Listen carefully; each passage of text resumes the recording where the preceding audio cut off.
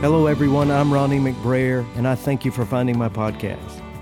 Here you will find my regular talks, the occasional interview, hopefully a little light from the Enneagram time to time, and hear conversations with friends on the ever-changing, ever-evolving nature of faith.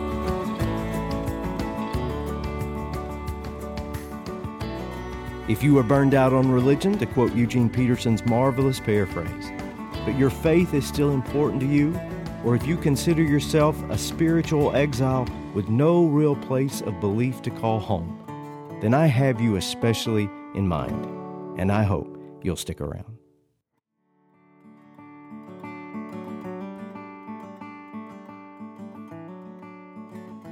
There was once a man called Dionysius. He was the king of Syracuse on the island of Sicily, 350 years before Jesus. He was a vicious man, a tyrant. He dealt with his enemies in the most cruel fashion, and he had many. He subjected his people to impossible taxation while he himself lived a life of luxury that would rival that of any billionaire today. He was wealthy, he was powerful, and he was miserable. The source of his misery was his paranoia. With so much prosperity, he had so much to lose. With so much brutality, he had so many enemies. With so many enemies, he had so many fears. He retreated into his castle, a fortified citadel protected by his mercenaries.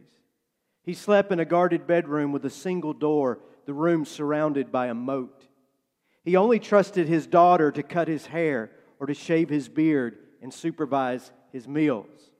He had everything he ever wanted, and he was a prisoner to it. One day, a court flatterer came along, a little bootlicker showering compliments on the king, talking about how wonderful and perfect his life must be. The sycophant's name was Damocles. The king said to Damocles, "If you find my life to be so enviable, why don't we switch places for a day? You, Damocles, will serve as king of Syracuse for a day." Damocles could not resist. Who says flattery will get you nowhere? Arrangements were made immediately. Damocles was placed on a lavish golden couch. Servants were put at his disposal. Food, drink, sex, music, entertainment, it was all his. And as he was enjoying the first hour of his good fortune, his eyes rose to the high ceiling of the citadel, and there, Dionysius, heartless man that he was, had suspended a mighty razor-sharp sword, and it hung there like a guillotine, ready to drop, held in place by a single strand of horse's hair. And now, no matter what indulgence was offered to Damocles, king for a day, he could not enjoy it, not with that swinging sword constantly hanging over his head. The slightest breeze, the most minuscule tremble would be the end of him.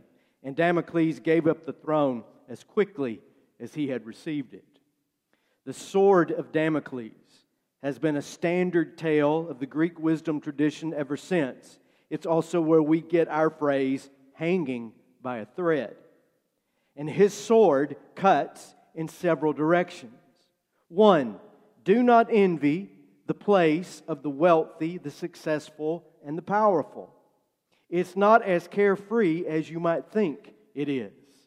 As Cicero said of the story, there can be no happiness for one who is under constant anxiety. Second, to be human is to be vulnerable. We are all prone to letting things or people or desires into our lives that only hurt us. We really want something or a person or an activity, but before you know it, you're staring at that blade dangling over your head. It's hanging there by the slimmest of margins, and what was going to be good, you had every intention that it would be, becomes this awful, spirit-crushing anxiety. Proverbs 4, listen carefully, this is life and healing. Guard your heart above all else, for it determines the course of your life. In biblical literature, the heart is a complicated thing, as it is in English. We're going to have to do open heart surgery. I've got heartburn. You broke my heart. Put your heart into it. She is such a bleeding heart. My heart just sank. And of course, our personal favorite, bless his heart. I mean, if you were an alien and you came to this planet, I don't know why you would, but if you were an alien and you came to this planet and you heard the multiple ways that we use the phrasing heart, you would have no idea whatsoever on what we were talking about. Is it an organ inside your body? Is it courage? Is it strength? Is it emotion? Is it spirit? Is it intellect? Is it mind? It seems to be everything. And when you read the Bible, the Hebrew and Greek writers, they do the same thing. This complicated use is not confined to English speakers. The word heart is used more than 1,000 times in the Bible. One of the Bible's most common words.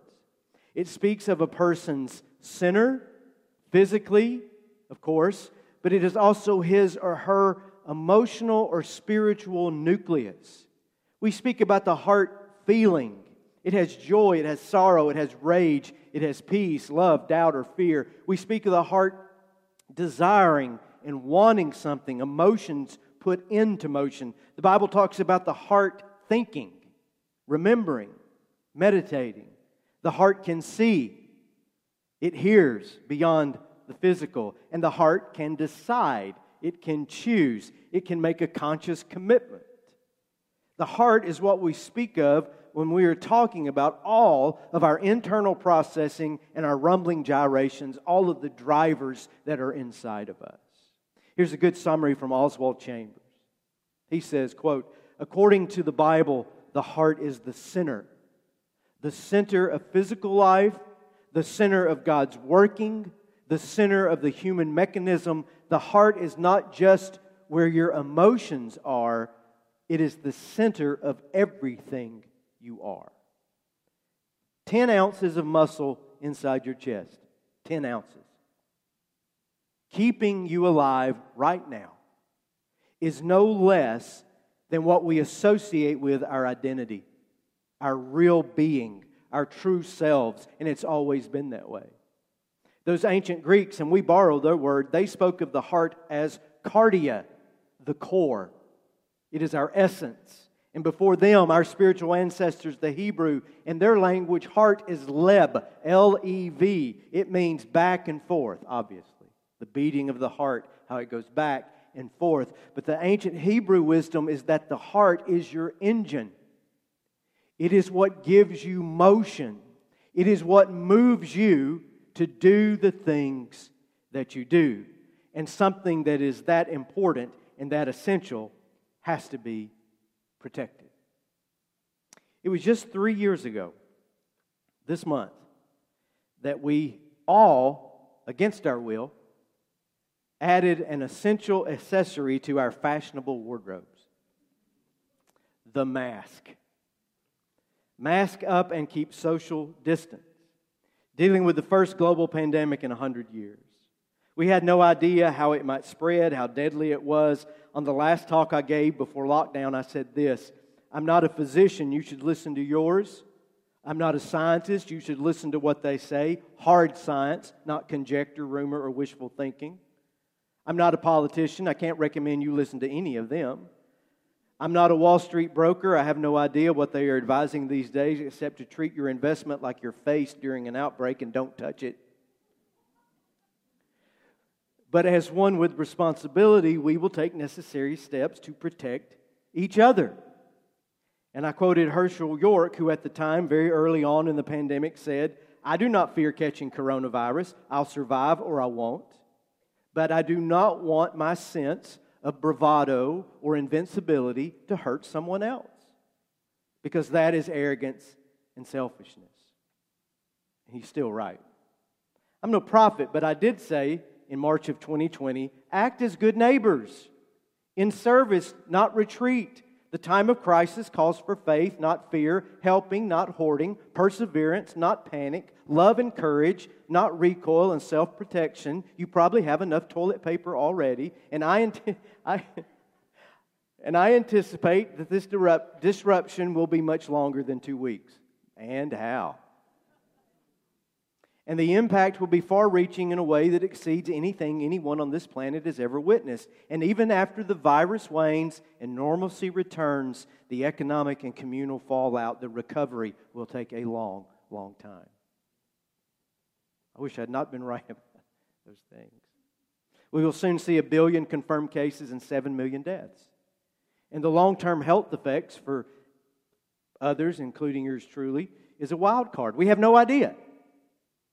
The mask, and we hated them. Didn't you hate them? Was a line of defense, an attempted line of defense to keep the germs out if we could. Meager as it was, to try to stay healthy. And that's how I read this text in Proverbs. This text is an opportunity to really blame and shame, and it's been used that way. What are you letting into your heart? How could you contaminate your mind in this temple God has given you? Why aren't you praying more, or reading the Bible more, or something more? But I don't read it like that. I read it as a boundary-making initiative. It is giving us permission to keep away from the things that are harmful, people who are toxic, involvements and entanglements that are no good for you, that take life from you instead of giving life to you, the core of who you are, your essence, your life, your true self. Why would you waste those things on people and activities that are assaulting you instead of helping you? And sometimes the things that hurt your heart aren't bad. They're just bad for you. It reminds me of an old Waylon Jennings song. She was just no good for me. The line goes like this. She was a good-looking woman, no doubt, a high-stepping mover that men talk about, but everything bad in me, she brought it out. She was just no good for me. But it wasn't her, it was him. He goes on to say this. She looks like an angel, it's a perfect disguise, and for somebody else, she might be, but she was just no good for me. We have to know what is bad for us. An animal knows what's bad for itself. A child knows what's bad for himself, and we tend to forget it. You have to have boundaries to protect yourself from yourself, and I know that about me. Sarah Knight years ago wrote about something that she just simply calls personal policies. You got to have a few personal policies to keep yourself out of trouble. Can I get an amen? I've got a few. Like, number one, I don't do shots. It's a personal policy. Now, it's no secret that I like a little whiskey in a jar with a little ice, but if we're out at a restaurant and you turn to me and you say, let's go to the bar and do some shots, you're going to be drinking alone. It's a personal policy, and it cannot be changed. Number two, I don't join boards. Not anymore. Oh, Ronnie has been in this community for years. He knows people. Let's ask him to serve on our board. And every time I say yes, it starts out so well. I want to help. I generally want the world, even my small world, to be a better, more peaceful, more just, more welcoming place. But I always overcommit every time. And I've learned that taking on more responsibility just because I can, just because I might be good at it, doesn't mean it's good for me. It only stirs up my misplaced idealism. Number three, I don't work with jackasses. I don't hang out with them. I don't want to be around them.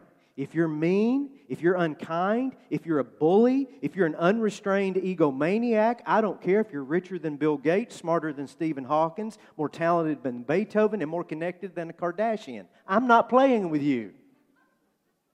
I'm not mad about it. I'm not going to be nasty in return. I'm simply old enough now, and I'm tired enough and conscious enough of what people like that do to my soul. Why would I let them hurt me? Why would I be the one to make the choice to let someone else hurt me? In a recent study of Paul, I was reminded of words from his letter to Titus. He says this, avoid foolish controversies and arguments and quarrels, because they're unprofitable and they're useless. Warn a divisive person once, warn them a second time, and after that, have nothing to do with them. You may be sure that such people are warped and sinful, and they are self-condemned. The New Testament has a phrase called, shake the dust off your shoes and move along. If I had another half hour this morning, and I don't, I would lead us all in an exercise that my friend P.J. Hickey conducted for me as I was recovering from COVID. My health wasn't good. My mental health was terrible. I was about to quit everything. And do what? I don't know exactly. But I just couldn't take it. PJ and his wife Reedy are as wise a couple as I know. They have quietly been a great support to this congregation, both accomplished in their own fields. Reedy as an educator and PJ in the restaurant business. He's former president of the National Restaurant Association. And I shared all my weariness with him and my frustrations and my apprehensions one day at lunch about my future. And he said, Big Ron, it's not that hard. Big Ron. Yeah. PJ's like this tall. Big Ron, it's not that hard. Let me show you. And he took a napkin, and speaking of simplicity, all great ideas should fit on the back of a napkin. And if they don't fit on the back of a napkin, you need to go back and rethink what you're doing. So he takes out this napkin, and he says, here, let's do this. And he made 3 columns. And he said, all right, here on the far left, make a list of the things that give you life. I mean, they get you up in the morning. And you can do these things. Now, they may be hard things. They might be difficult. You might need a break from them sometimes, but you love it. And these things love you back. Make that list on the left. Middle column, take it or leave it. A negotiable area, activities, commitments, obligations that are open to discussion. You have space to navigate. Right column, this is the oh hell no list. And PJ did not say it that kindly. I am editing this talk for content and audience. Write it down. With the time and energy and life that you have left, make a list of those things that you are simply not going to do anymore. And don't do them. Big Ron, it's not that hard. So simple. But it's so liberating. Most of us have never really done that. We just float along because this is where our lives have taken us. And sometimes we have to stop and ask ourselves, am I really doing the things that I want to be doing? I'm a grown man. I'm the only one that can make these decisions for me. Now, I don't have napkins and ballpoint pens for everyone here today, or for everyone who is listening to this now and those who will listen to it later. But you have those at home, at the restaurant today, over lunch, alone with your partner, for yourself or your family, or on your job or for your company. It's not that hard, but you have to do it. What gives you life? What can you take or leave? And what will you not spend another minute on in the few precious minutes you have left in your life? Focus, clarity, simplicity, these don't happen by accident. These are conscious choices that we all have to make. You can make those choices, but you must make those choices. Your very life, the one precious, fragile, ever quickly passing life you have been blessed with, depends upon it.